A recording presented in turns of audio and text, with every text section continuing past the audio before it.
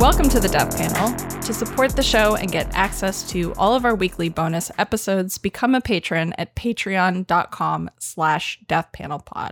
And if you'd like to help us out a little bit more, share the show with your friends, post about your favorite episodes, pick up a copy of Health Communism at your local bookstore or request it at your local library, and follow us at deathpanel_. So today, it's myself and my co-hosts, Artie Vierkant. Hello. And Abby Cardis. Hello.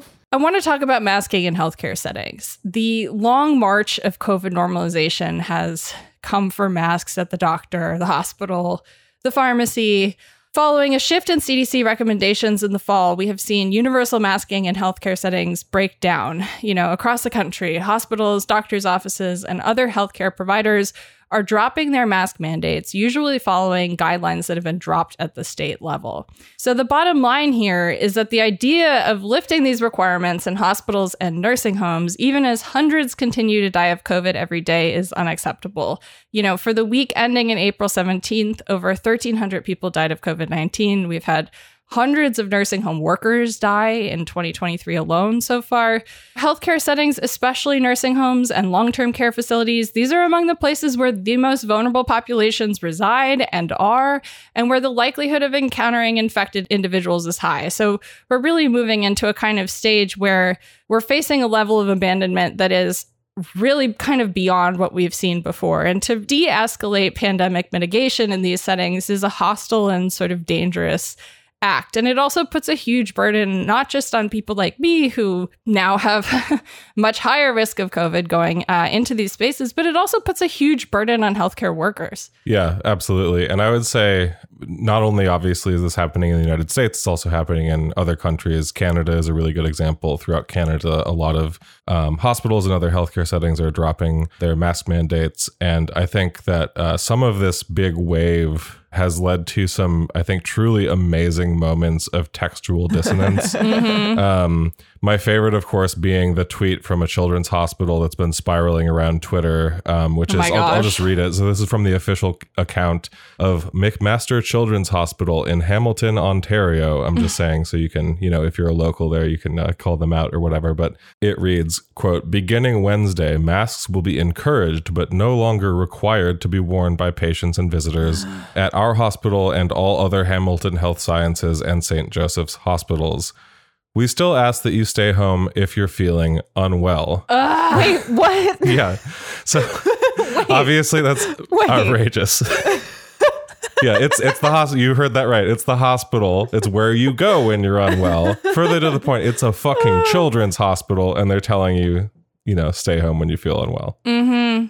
I mean, obviously, you have like the asshole hospital administrators who are like, actually, this is referring to outpatient procedures. And so we're just telling, unwell patients and staff to stay away from the outpatient procedures, which have returned to normal and can just proceed, blah-de-blah. We're not talking about sick kids. We're not talking about the sick part of the hospital, but it's like, it's all the hospital. It's all the sick part of the, what the fuck are you talking about? You're going to put well kids getting cancer treatment, who don't have COVID, potentially in the room with people who are asymptomatic and not masked because they're in the not sick part of the hospital where people are there for outpatient treatment, for cancer, what the fuck are they talking about? Sorry. Well, I mean, I think this gets us to the bigger point, which is, in a way, this kind of shows the problem, which is to say, what we're going to talk about is how there should have always been masking in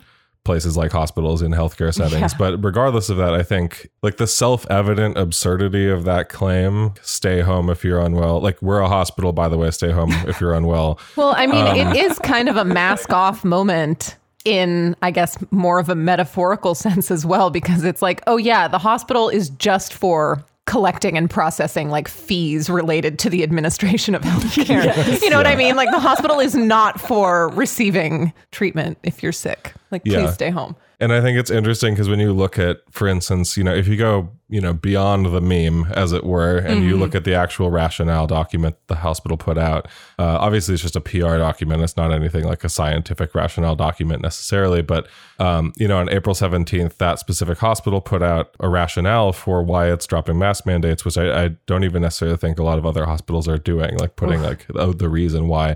But it's really funny because when you look at, it's not really... funny is a relative term, whatever. It's funny, a little sad, but it's funny because cry later way.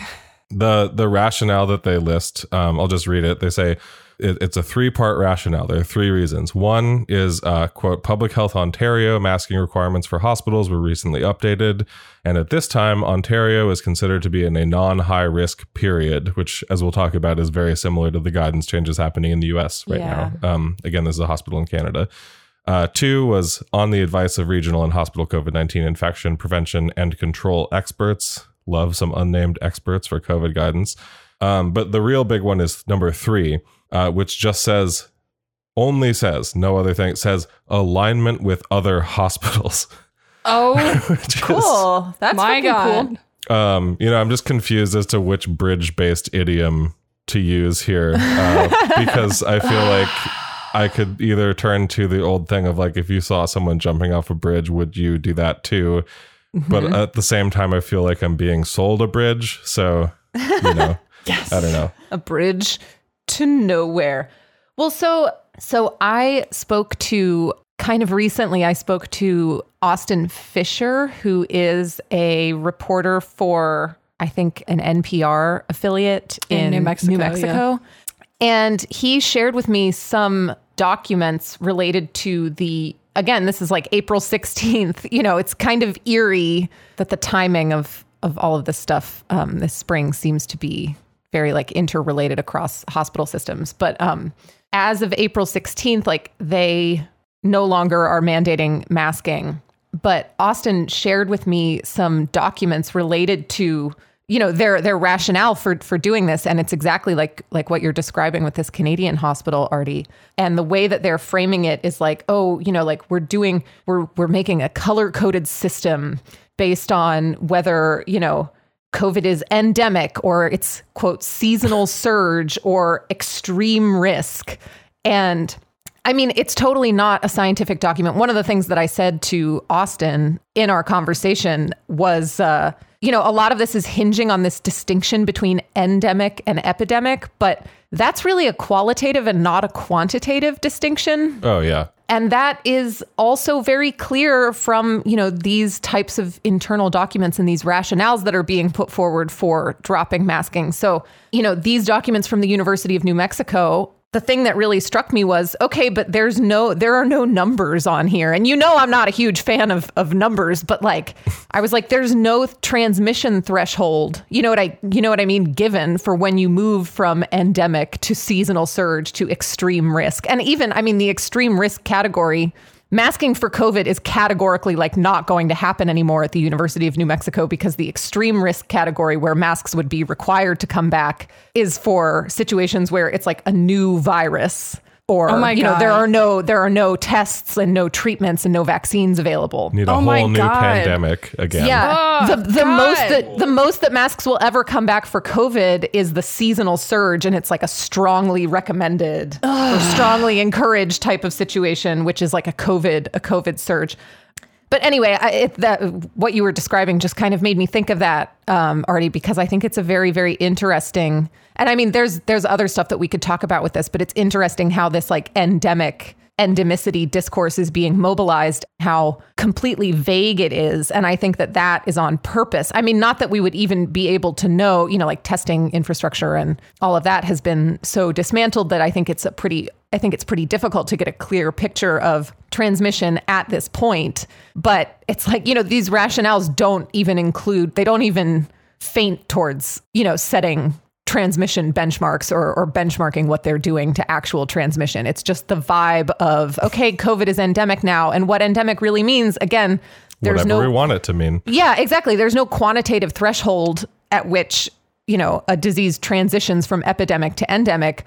all it is a value judgment that, you know, like we don't care about this level of transmission anymore. I mean, even beyond that, this to me, especially the kind of assertion of like the only time that a real high threat scenario can happen again is a new disease with no tests and no treatments. This to me really kind of goes beyond. It's very, I have no grief left. I have no surprise. I'm just in like rage, exhaustion, frustration continuum, you know, but this does feel like part of the project that we've been seeing from a lot of the people who have driven the narrative of like, we really don't need masks. You know, part of what the intent seems to be is not just to deal with masks now, but to use COVID as a moment to make a claim about masks moving forward too.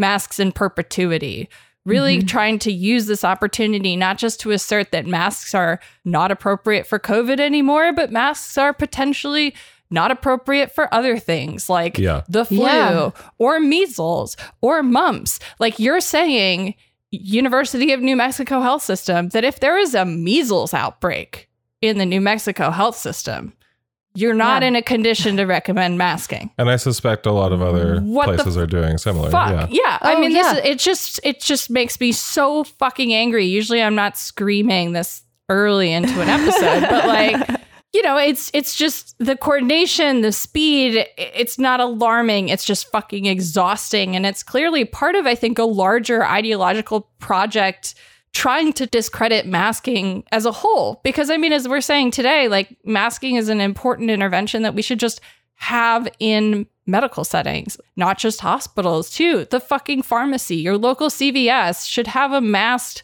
policy, right? Like if you're distributing medicines to sick people in a closed space, everyone should have to wear a mask. That should be how things are moving forward. This is like an attempt to make that future categorically impossible. Artie had sent, as part of the preparation for this episode, like a long list of all these hospital systems and when they have, you know, dropped their mask mandates and the specific contours of it. And what you're saying, B, is reminding me of that because I got kind of a very, very sinister feeling reading through that list and seeing that some of the hospitals, but not all, took care to mention, oh, don't worry, masking will still be required in operating rooms. I was like, oh my God, like there is, I mean, I don't know. I don't want to be too conspiratorial or whatever, but I think you're totally right. You know what I mean? The future in which we kind of learned anything or adapted in sort of a permanent way to the threat of respiratory viruses in healthcare settings is definitely being foreclosed on. But I also think there are like sinister implications for things that we thought were fairly established, like infection control principles. Because, I mean, you do have to violate infection control principles for healthcare to no longer mandate masking for COVID at this point. And yeah, I'm like afraid of what other like dominoes are going to fall. Well, that's why I think that this tweet from the Children's Hospital is so revealing, because it sort of says it all. We're saying that the threat of the virus is lessened to the point that we no longer require masking in healthcare settings. However, because of the ongoing threat of the virus, stay home if you're unwell, right? I mean, and this is sort of the new reality. And not only, I mean, I think it's interesting because obviously it's like this is the final frontier in a way of pandemic normalization. I think in part because there are so many different situations, so many different places where you could imagine, you know, let's say, for example, before, like when there was a mask mandate a long time ago, right? Like, and I know some states never had them, like talking about a United States context specifically, like in a state that had a mask mandate before, we would talk about like, okay, well, let's say you're an employee somewhere and you're taking COVID seriously and you want to make sure that, you know, someone who's coming into your workplace or whatever is masked. You can then point to not even, you know, company policy or whatever, but like the state. You can point to state policy and say, no, the state says that, you know, for everyone's safety, we have to do this collectively. You know, this is a collective thing. Don't get mad at me. I'm not the asshole telling you to mask. Like the state is, and the state, that's a pretty good function, I think, for the state or states in general. If you want to be more, like American vague about it or whatever, that's a pretty good function for the state to play as the punching bag of, being the nag or whatever. Yeah, let the hospital be the good cop or whatever. Things have whittled, we've talked about the process of what happens when those things get whittled down. Obviously, then it's much more difficult to be, for instance, in your workplace and telling someone who's like, a customer or whatever, or like someone who's coming into your workplace to mask if all you have to fall back on is your own personal appeal, which they can then just easily ignore, right? Not even like a company policy or whatever. Now there's even kind of a step beyond that, which is, I don't even have to do this in a hospital. You know what I mean? Yep. Like, I think as just a symbolic space, the idea that even in these shared infrastructural spaces where, especially something like a healthcare like any healthcare setting where medically vulnerable people basically must congregate. You know what I mean? Obviously, as we're talking about, it's very insidious. Well, and the idea that people will just stay home when they're sick, right? Like the fact of the matter is that could be an effective thing to maybe deter patients coming in for outpatient procedures or, so-called well visits or like specialist visits, the kind of thing where you're not like, I'm going to the doctor because I clearly am sick with something right now that I need treatment for, like COVID or the flu, but the kind of ongoing maintenance appointments, right? But to really like actually have the, and stay home if you're sick policy work, it would also have to like be reflected in the staffing ratios, that there are enough people who work at that hospital to make sure that like staff people can actually stay home when they're sick, because the fact of the matter is they don't, right? Like we know this. A new study actually just came out recently that was looking at the Veterans Affairs system in Boston. And it showed that half of healthcare workers with symptomatic COVID continued to go to work, even if they were involved with direct patient care. The studies basically that we have beyond that, it was about 50% of people in the Boston VA system were willing to go back to work and would go back to work symptomatic with COVID. Other studies show that between 14 and 70% of healthcare workers go to work while symptomatically sick. And as we know, just in 2023, and this is definitely an undercount, the HHS has documented over 130,000 hospital-acquired infections of COVID just in 2023 in the first 3 months through March. So it's like, we know that this is going around. Patients are getting it. So we know that there are a lot of hospital workers who are also getting it, who are going to work sick. And like the reason why they're going to work sick, it's not because they lack sick pay. It's not because they are afraid of being punished. It's because they don't want to leave their coworkers without adequate support and backup. Because of understaffing. Yeah. So they're going to work sick, knowing that it's putting patients at risk, knowing that it's putting their coworkers at risk, because in the risk-benefit analysis of leaving the hospital understaffed or going in with COVID, they're being forced to make the decision to go in with COVID. And that has way more to do with like a much broader perspective on the political economy of health than just the kind of narrow way that we think about just COVID impacting our system. This is like a much bigger problem relative to how we even think of how medical institutions should be staffed and like how workers should be protected from getting sick. I mean, this is why it's so important to like mask all the time in healthcare settings. Could you imagine how much easier it would be to try and manage physicians going into work sick if at least everybody was fucking wearing a mask by requirement at all times on the job? Like, what the fuck? I mean, in terms of immediate interventions that are cheap and would fucking save our system from itself, capitalism saving capitalism from capitalism, as Ruthie Gilmore says, like, masking is one of those things that is a fucking no-brainer. I think, I know that we're mostly preaching to the choir here, but I want to just throw in an explanation generally. I think it's important to like be very clear about the reasons why we're saying masking, frankly, should have been a requirement in healthcare settings before the pandemic even. Like healthcare settings and settings like them should be places where there is a broad social expectation and understanding that you wear a mask there. I'll just start with personal experience. Like, let's talk about the hospital or the ER.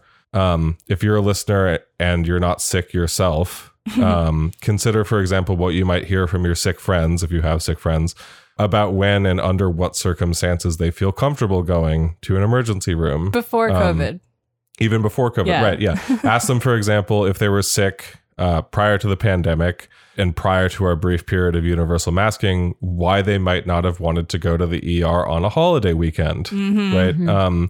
We've had experiences, for example, where B really needed to go be checked out immediately, but it was Labor Day weekend or something like that. 4th of July. Yeah. And every time that's happened, it's always a very real choice between whether it is safe to subject her to that because B is immunocompromised, and more important to, get the care as timely as possible, or if the care should be delayed. And remember, we're talking about an ER visit here. This is not something where we should be talking about these cost and benefit weighing scenarios, to use to borrow the term that we're using. But because what happens on holiday weekends is like, staffing is usually a mess. ER backs up. When the ER gets full, for example, not only does everything take longer, but sometimes, for instance, like you'll end up, not in a room or something. Obviously, it depends on the hospital, but you'll end up not in a room or something, but in the hallway with a bunch of people around you, maybe coughing or whatever, especially now in the middle of the pandemic. A lot of that could be COVID, but in general, for immunocompromised people, that was always a fucking horror show. You know what I mean? We'd go in for one thing, come out, and 1 or 2 days later, sometimes like B literally would have the flu or something. And, at least once I can remember, at least once that I can recall, we had to go back for something that B caught in the hospital. You know what I mean? The term for this, I think B kind of referenced this before, but the term for this is nosocomial infection, actually, like an infection coming from a hospital encounter. But, considering the experience I'm talking about, I just want to add that the fact that we obviously know that, as B was mentioning, nosocomial COVID infections, COVID infections acquired in the hospital is a very real ongoing problem. And that 138,000 number I cited is 1,000% an undercount. Oh, yeah, for sure. Yeah. I just want to be clear that basically in me grounding this in personal experience, this isn't just about some like selfish desire or whatever. It's that this is such a pervasive thing that a lot of people have had this experience. And now, we're in this situation where if you're dropping a masking requirement in healthcare settings in general, you have a whole vast array of people with all kinds of conditions that make them additionally medically vulnerable to COVID, more vulnerable to COVID than they are from simply being human beings. Removing mask mandates from healthcare settings, I see no way that it will produce anything but, increasing the amount of hospital acquired COVID infections, but B, again, making literally every healthcare setting a more dangerous place to be for a huge group of people, and specifically a group of people that structurally depend often on these sites of care. Right. It's just, we can talk about why you would have, like, again, my examples are from pre-pandemic. We can talk about why you would mask in a healthcare setting in the first place before the pandemic, but especially now that we're doing this bullshit song and dance of, COVID's maybe not over, but it's normal. It's just around. Well, that it's around, as again, evidenced by this children's hospital tweet. Right. We know that it's around. Like, this should be an expectation that if anything, again, if we're going to quote unquote learn anything from the pandemic, this is the thing that should carry over indefinitely. A culture of masking, a broad culture of masking, especially in healthcare settings. I mean, here's what we know. Respiratory infectious diseases, they're highly fucking contagious.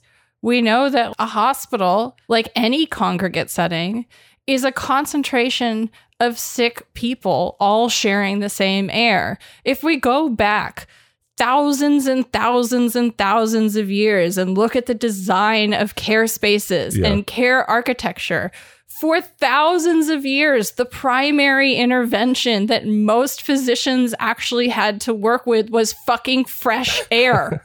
It's funny that you bring this up, because I was literally considering bringing up the same point. Like, have you seen convalescent spaces from before the hospital was even a thing? And I from was, before medicine existed. I was kind of like, that's going to take us too often in the weeds, basically. But I think you're right. No, you're very right. Yeah. You know, respiratory diseases are highly contagious. We know that making sure that keeping sick patients from breathing each other's air is a really good way to keep people from getting sicker when they've come to you for fucking care. And it's a good way to protect your fucking carers from not only getting sick themselves, but making each other sick, making their families sick, making patients more sick. I mean, this is such a no-brainer. And the point of making it universal is so nobody ever has to actually think about it. If it were a baseline infection control practice across the board, it would be hugely advantageous to those trying to continue to run our for-profit healthcare system as lean and mean as possible, right? Because if you're talking about really wanting to optimize your fucking care workforce, these are the kinds of things that are important, like making sure someone gets an HIV test if they stick themselves with a needle in the line of work, right? Like, these are things where it's just a given that baseline, this is at a minimum, you know, leverage towards a broader goal of reducing the disease that we have to deal with as a sort of systemic and individual intervention all at once, right? So like, that should be our number one COVID lesson. And I think all of the work that has gone into discrediting masking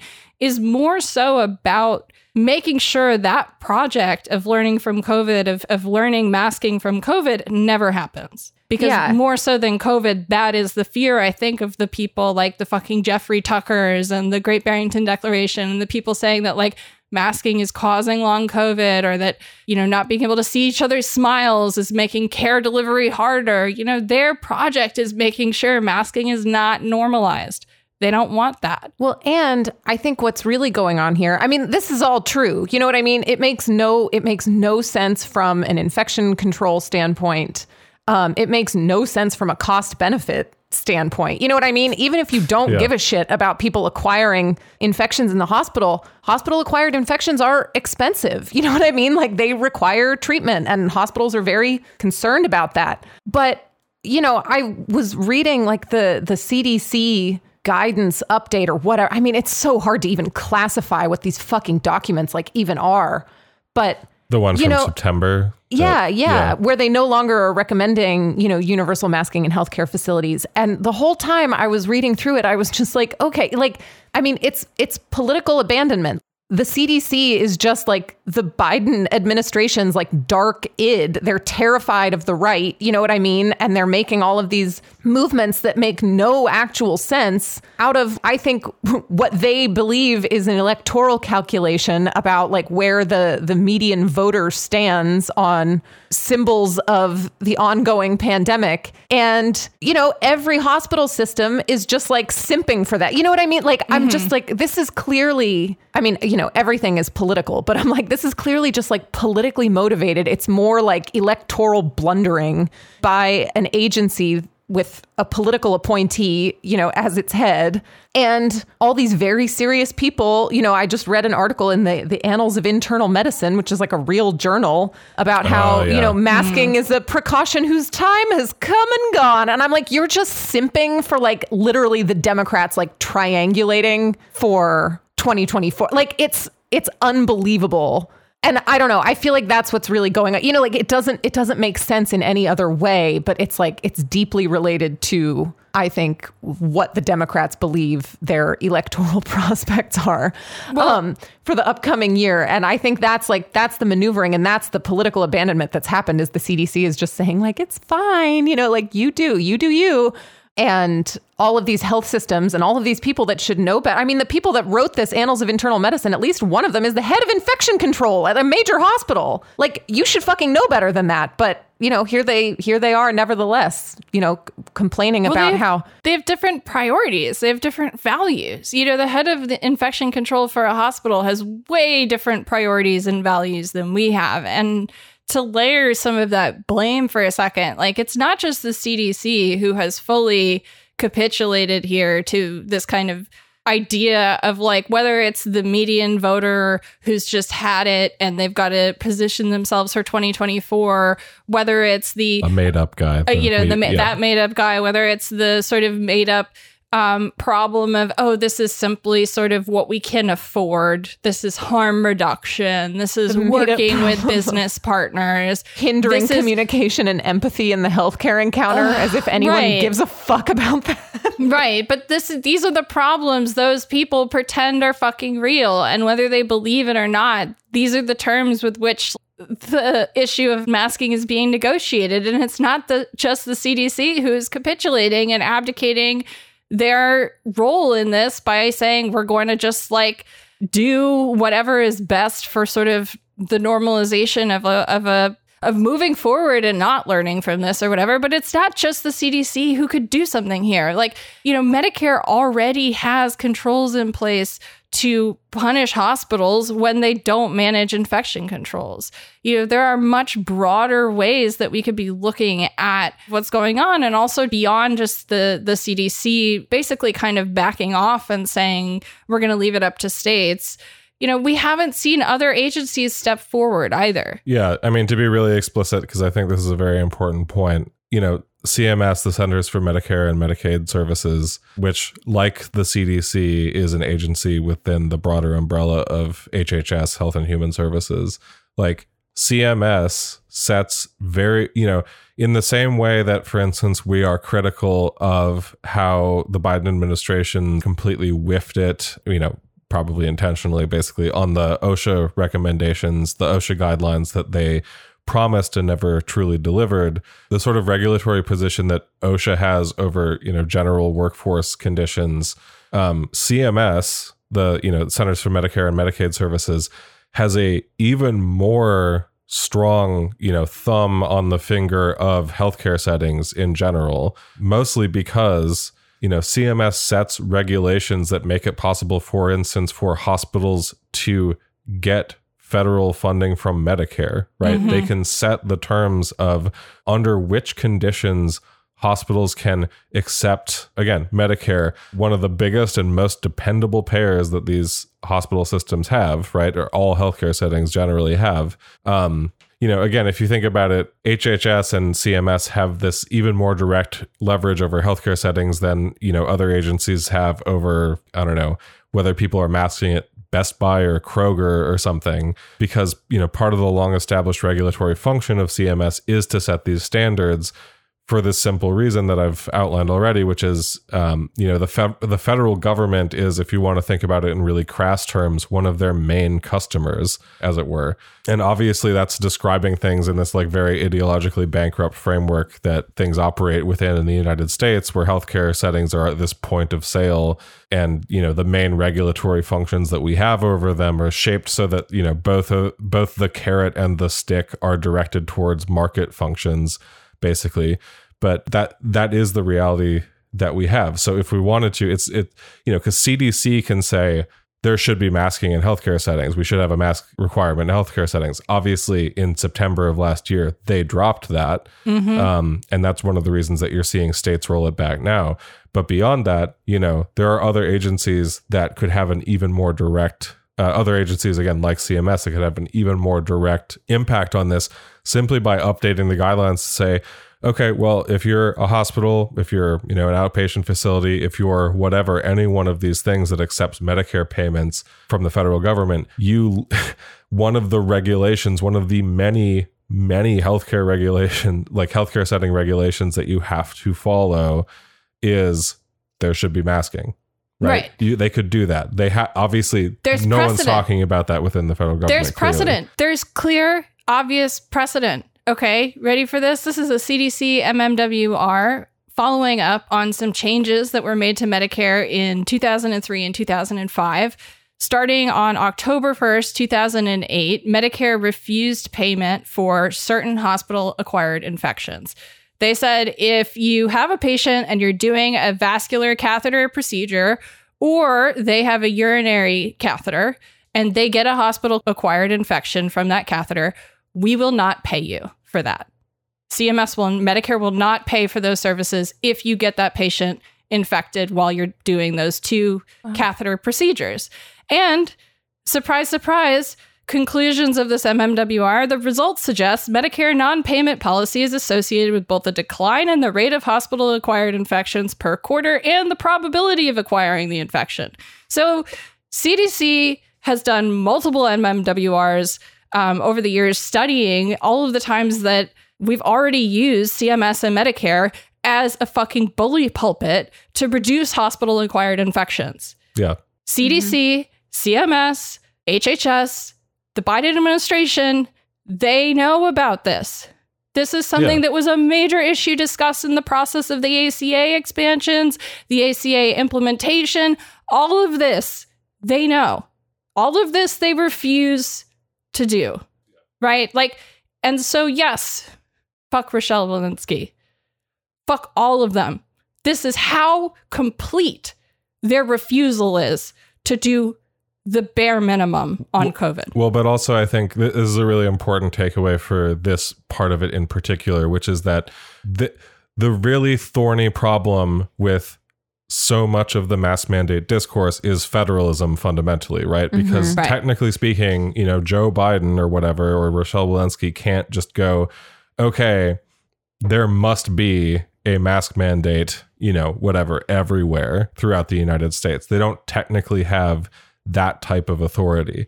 However, so by extension, for example, the reason I say CDC can put its recommendation for no longer do hospitals or healthcare settings have to have a mask mandate in place, and that's a suggestion basically. I mean, it's a suggestion. It's a suggestion that, as we've seen, has a lot of weight, and this guidance obviously is very important. There's a reason that we've talked about it for so long and so often over the course of this pandemic. However, as we're talking about, if, for example, for people, and there are a lot of people doing very good work, I think, pushing for mask mandates in healthcare settings to continue, I think one of the main targets of that ire and agitation should be at CMS, because in part, I think, because obviously there's the baseline thing of they have outsized control actually over healthcare settings in the United States broadly because of this, again, to be crass, power of the purse argument that Medicare holds. This is part of why, one of the factors that we talk about when we talk about the reason to have Medicare for all, by the way, but that's a whole other conversation. But so they have this outsized regulatory function, but also I guarantee you, think of how little you've heard about other parts of HHS over the course of this pandemic. CDC has gotten the lion's share of public scorn and derision, and for very good reason, but I guarantee you CMS is not ready to be publicly piled on in this way for their continued inaction. So that is just something that I would flag. This actually brings us back to something I really wanted to make sure we got a chance to talk about today, which is this opinion piece in Annals of Internal Medicine called, quote, "Universal Masking in Healthcare Settings, a Pandemic Strategy Whose Time Has Come and Gone for Now." Yeah, the one that Abby was mentioning earlier. Yeah. And this is just, this whole piece is a really good example of some of the rhetoric that is actually being leveraged right now to try and push this argument and try and close the window, not just on masking for COVID, but on masking for all things in healthcare settings, and also kind of beyond that, pushing towards trying to claw back things like asymptomatic testing. Yeah, I thought this was a fascinating document for a number of reasons. As, we were kind of talking about with the guidance documents that hospitals are producing for themselves, this document, while leaning very heavily on the idea of an evidence-based infection control strategy, has no numbers in it, right? It talks a lot about the transition to endemicity for COVID, but doesn't say what that actually means. There is a truly amazing PowerPoint figure in this, showing 5 phases. Phase 1 is universal masking in healthcare, and it's high infection mortality, no treatment, limited or no immunity, et cetera, et cetera. And like the phases, it's like, I can read them really quick if you want. Yeah. Because I think this is really do indicative. an image description. The image description in this case, I feel like has to almost rely on itself a visual signifier, which is not the best way for image descriptions to go. But it's sort of, imagine if you turned the Olympic rings logo like 90 degrees to the right, essentially. Make it vertical. Make it vertical, and then it has these, phases going in it. So we have something that some sort of, occult hybrid between the Olympic rings logo and I guess, a Marvel Cinematic Universe phases chart or something. But it goes, phase 1, universe, and this is in a perverse way. This what I'm about to describe, I think, almost lists the phases of normalization that we have gone through in the pandemic, more so than these people maybe realize. But it's phase 1, universal masking in healthcare. And that's, supposed to be the beginning. Because if we remember at the beginning of the pandemic, there was this whole thing about CDC and Fauci, for instance, we're not going to recommend universal masking specifically because the idea was, well, we have a limited supply of masks and we need to reserve those for healthcare workers. So phase 1, universal masking in healthcare. Phase 2, universal community and school masking. Phase 3, community masking requirements lifted. So we're running like very quickly through this whole situation. But phase 3, get rid of those community masking requirements.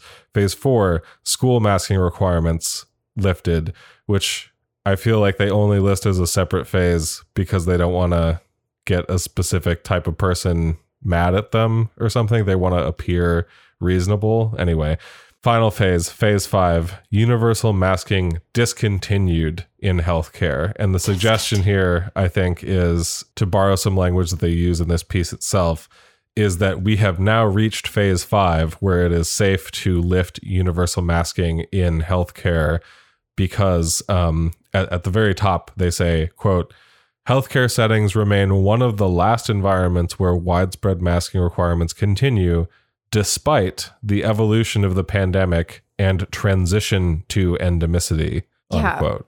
Well, and they also, everything about this pisses me off, but they lay out the conditions for why universal masking was used in the first place. And they say, okay, it was one part of a larger bundle, of transmission control strategies, many of which interfered with care delivery, but we didn't have, a better option. And it's like, okay, but universal masking does not interfere with care delivery the same way that telemedicine, you know what I mean? Like restricting access to healthcare facilities does.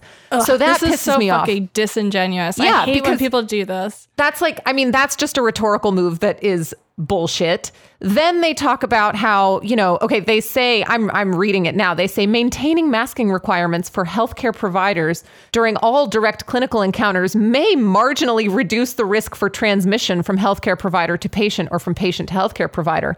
These potential incremental benefits, however, need to be weighed against increasingly recognized costs, which they call as impeding communication, increased in listening effort, cognitive load, increased cognitive load for patients and clinicians. And I'm have you ever been to the fucking doctor? They don't the idea that anyone is concerned with my cognitive load when I'm interacting with a healthcare provider is ridiculous. And then they say, masks obscure facial expression, contribute to feelings of isolation, and negatively impact human connection, trust, and perception of empathy. And it's empathy. Okay, God. I don't believe you. This is just not a strong, it's just not it's not a strong case. But what is actually, I'm sorry, I'm fucking yelling. I feel like my voice has gotten really loud. So they are talking about how all the other tools, again, it's the tools as friend of the pod, Ariana Planey has said, the tools as a pretext for just total biopolitical abandonment. They say that the other tools mean that we don't have to do this. And in fact, we can reconsider other, pandemic era strategies like asymptomatic testing. Yeah. I mean, great, fine, whatever. But what's really interesting to me about this is like this fucking bullshit, like health researchers, like health writing is full of this fucking bullshit where they're just talking about like, oh, well, we really need to study this. You know what I mean? To figure out like we need lots of high quality data, to inform the decisions that we're going to make. And it's like, okay, we don't need that. Like that's just masturbation for the field of, epidemiology, healthcare policy management, whatever. Like we don't need that. We don't need it and we're not going to get it. We're not going to get high quality epidemiologic data, with frequent updates to, inform scale up or scale down decisions, as they say. But what's really interesting is that they're calling this, right, like this transition to endemicity and this vague, kind of like wand waving that, oh, we're going to get all this amazing data and we're going to analyze it and we're going to come up with an optimal solution. They're calling this and they're thinking of this as, evidence-based public health, like we're informing policy with evidence. But I've got something to say about evidence-based, the evidence-based public health and evidence-based medicine. I know I've kind of like ranted about this on the show before, but I've been doing some research about the very concept of risk, the idea of risk and how it's kind of used in healthcare. And, the evidence-based, the movement for evidence-based medicine was really based on the use of, or the conflation, I guess, of the very vague concept of risk with calculation of like empirical frequencies, empirical probabilities, which it turns out, there was, a big movement to make guidelines for medical care and treatment and things like that based on evidence from epidemiologic trials. Evidence meaning, empirical frequencies that are analyzed statistically, whatever. The problem is that it's very, very hard to translate, population statistics to individual treatment decisions. It's like kind of unclear what like risk means for an individual person. And the upshot of the sort of like transition to, or, the movement for evidence-based medical care has also been accompanied by the increase in what's called like shared decision-making, which is basically like, okay, well, we're just going to inform you about the risks, but it's really up to you. Like really, like you do you, like it's really up to you to decide how this is going to happen. And I mean, there aren't any numbers in this. You know what I mean? Like this evidence is based on nothing. It's just a vague wish that we are going to collect all this data that like we haven't been collecting and that no one cares about collecting, to inform the perfect policy going forward. But, what it comes down to and, what this like wish for evidence-based public health really comes down to, I think, is like, you do you know what I mean? Is shared, quote unquote, shared decision making. And I feel like we know how that's going to kind of play out. I don't know. It's almost like throughout this pandemic, there's been this like fantasy of it's this like fantasy of expertise and control through data that, on the ground is clearly not real. And, I think this is why, this piece like sucks so much. You know what I mean? Like, this is why they don't bother mounting any kind of convincing argument whatsoever, because I don't know, there isn't one. It's just, the patina, the sheen of technocratic control, and scientificity. Yeah, exactly. Yeah, I mean, I think when thinking about arguments like this done by, Shira Doran et al., this, Annals piece, but also a lot of the other conversation that's happened around this, and I think specifically this idea of risk, I feel like to understand some of the stuff that's going on and to understand, for instance, why, to a certain degree, what you're saying, Abby, it reminds me of the thing that we've said for a very long time, which is you have to always remember that things that kind of fit the current hegemonic mold have a much lower barrier of required proof, to be carried forward. And I think that, I think for me, for instance, this like dropping of masking in healthcare settings, but also to a certain extent, like something that we haven't mentioned in this episode, which is, the Eric Adams, mask off at the door policies, for example. I feel like a lot of the discourse around masking, whether it is, this kind of big last wave of, dropping masking even in healthcare settings, or it's this, potential criminalization of masking, as in the Eric Adams sense.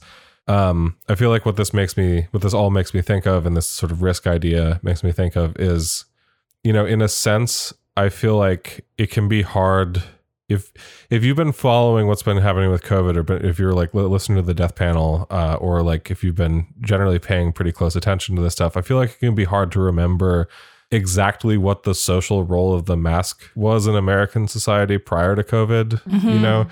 If we could just talk about like masking as a signifier for a second, because what the mask as a signifier was before, and what I would argue, the role of the mask has become sort of again in the prevailing monoculture, is that, prior to COVID, wearing a face mask in public meant exactly one thing in American society, which was that person wearing the mask was potentially a threat or was potentially contagious, with something you didn't want to catch. And that wasn't ever true, right?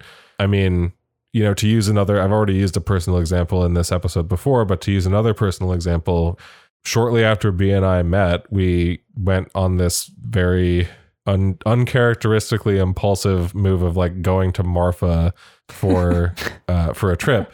And that was way pre-COVID. Yeah, this is like 7-8 years ago or something now. Yeah. And that was my first time wearing a mask on a plane, for example, because B, like she is now, was immunocompromised then. We were, masking on the plane, not because, B was infectious or anything, because she wasn't, but because wearing the mask on the plane was about protecting B from all the stuff on the plane. And yet everyone looking, sure. We were like suspicious as fuck. You know what I mean? Everyone was looking at us like we were like they were about to be like they were in the opening scene of Contagion or something. You know what I mean?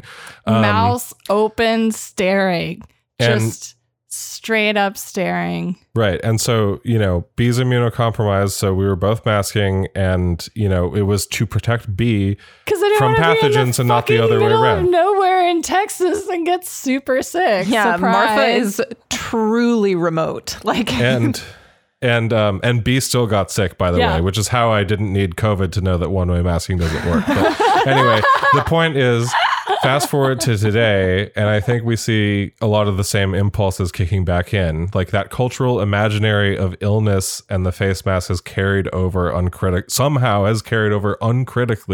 from our pre-pandemic moment, I think. And so once again, there's this completely baffling, wrong-headed idea that just, not everyone, but a lot of people, I think, see the face mask, and it's not merely that it, to use Rochelle Walensky's phrase, it's not merely that it, reminds us that we're still in the middle of the pandemic, as she said when she said that masking was the scarlet letter. It's not this signifier, a visual signifier that the pandemic is ongoing. Now it's, I would argue that like we are reassuming this social position of, or this sociality, this pre-pandemic sociality of assuming the person wearing the mask is somehow the threat, and that person is engaging in their personal responsibility to do source control or whatever because they're sick. When, as we know, the reality is exactly the opposite. And I think I want to be clear, I'm not just blaming like people in scare quotes, because I don't blame people for falling back on these assumptions, because frankly, when you survey the last 3 years, like what work was done to suggest otherwise to people, right? What work was done to suggest otherwise? Like basically none. I mean, the Trump administration response was obviously cartoonish, but the Biden administration response, like the Biden CDC, for example, has been doing nothing but trying to usher us along into an unattainable post-pandemic moment as quickly as possible, including by doing things that I think have reinforced that old understanding, that old false understanding of what the mask means, Like, for instance, when they changed the isolation guidelines to 5 days, it's, 5 days and then remember to wear the mask after, coinciding with a period where they're telling everyone, well, don't mask unless that's the situation. You know what I mean? The only situation in which you would possibly need to mask is if you yourself are infected after the 5th day, right? Is basically the guidelines. And that just plays into that completely false understanding, that false cultural understanding. So again, if anything, people have had this like myth about, or this, false idea of what the mask is as a cultural signifier, just further burrowed in when we have this perfect opportunity. We had this perfect opportunity to just demonstrate how it's completely the opposite. Absolutely. I think this really comes down to, I just think that before the pandemic, there was no understanding, there was no context in American society, but in a lot of societies, for why you would even do something like mask preventatively. I had experiences where I was encountering doctors in clinical settings before COVID, and they would just be like, well, are you sick with something? And I'm like, no. And they're like, oh, well, do you have a primary immunodeficiency? And I'm like, no, I'm just immunocompromised, and I just don't want to sit in your waiting room and breathe everybody else's air. They look at you like, what? And it's not like necessarily you're a hypochondriac or something. Yeah. Well, I mean, maybe sometimes they're looking at you like you're a hypochondriac, but sometimes people looked at me like they genuinely had never occurred to them before. They had never thought about it. Yeah, totally. And they were like, oh, duh, like obviously, but like it just was not something that had ever come up contextually in their entire like 20 years of practice or something. And their mind was just blown. I mean, it's been a range of responses, but that has changed as a result of COVID. I mean, COVID, I think, has been an opportunity for people who don't know shit to solidify an opinion about, masking and what masking does and means, and its kind of role and value. And the fact of the matter is that like we objectively know through our own experiences, and now like through all sorts of different like ways of and methods of sort of looking at this and studying it and making the kind of actuarial proof or whatever that people demand,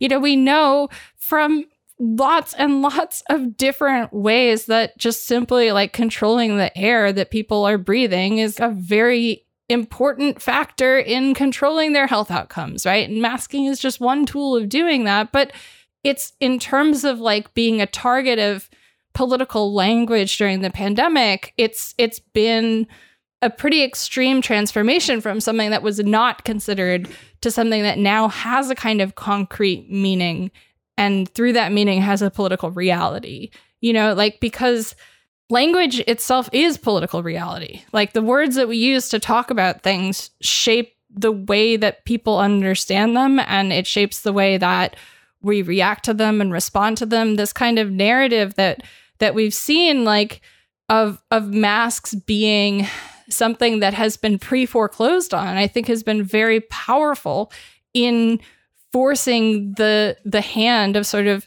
society to not learn this lesson from COVID. Like we've had tremendous pressure, not necessarily just through coercion and intimidation, but through like language itself towards rejecting masking just pretty early on that has been pervasive and only grown. And as you're saying, Abby, like you really don't need to back this stuff up, because it's just like the support for this is just common sense, right? Like as you're saying, Artie, it's partially this kind of broader issue of like, how do we even conceptualize masking and sort of what is it? Well, this is kind of my point. It's that, because culturally being that one person wearing the mask is understood as being the health threat, right? Yeah. As opposed to the other way around.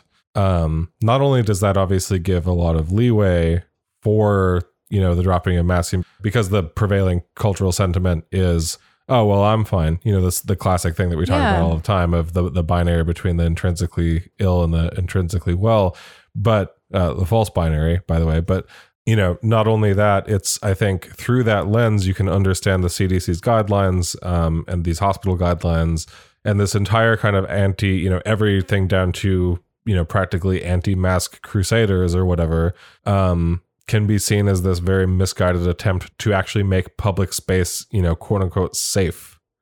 Mm-hmm. Right. And like anything, what does safety mean? Really what is meant by making public space safe under this condition, like, safety through dropping masking or whatever. Safe from criminals and deviants and sick people. Are they the same? Well, because usually under capitalism, safety, quote unquote, only means, property is secured and class boundaries aren't in question. You know what I mean? Yeah. So like a whole lot of social murder can be going around. A lot of people can be dying. And under this framework, society is still considered safe as long as those two things are unchallenged. You know what I mean? Yeah. Well, I think that's the perfect place to leave it for today. If you'd like to support the show and get access to all of our weekly bonus episodes, become a patron. This week, we have a great one with myself, Artie, and Phil about the pervasive myth that Medicare and Social Security are always about to be bankrupt. So if you'd like to listen to that one and all of our back catalog of bonus episodes, become a patron at patreon.com/deathpanelpod. We are entirely listener supported, so thank you, patrons. We couldn't do any of this without you. And if you'd like to help us out a little bit more, share the show with your friends, post about your favorite episodes, pick up a copy of Health Communism, or request it at your local library, and follow us at deathpanel_. Patrons will catch you Monday in the patron feed. For everyone else, we'll catch you in the main feed next week. As always, Medicare for all now. Solidarity forever. Stay alive another week.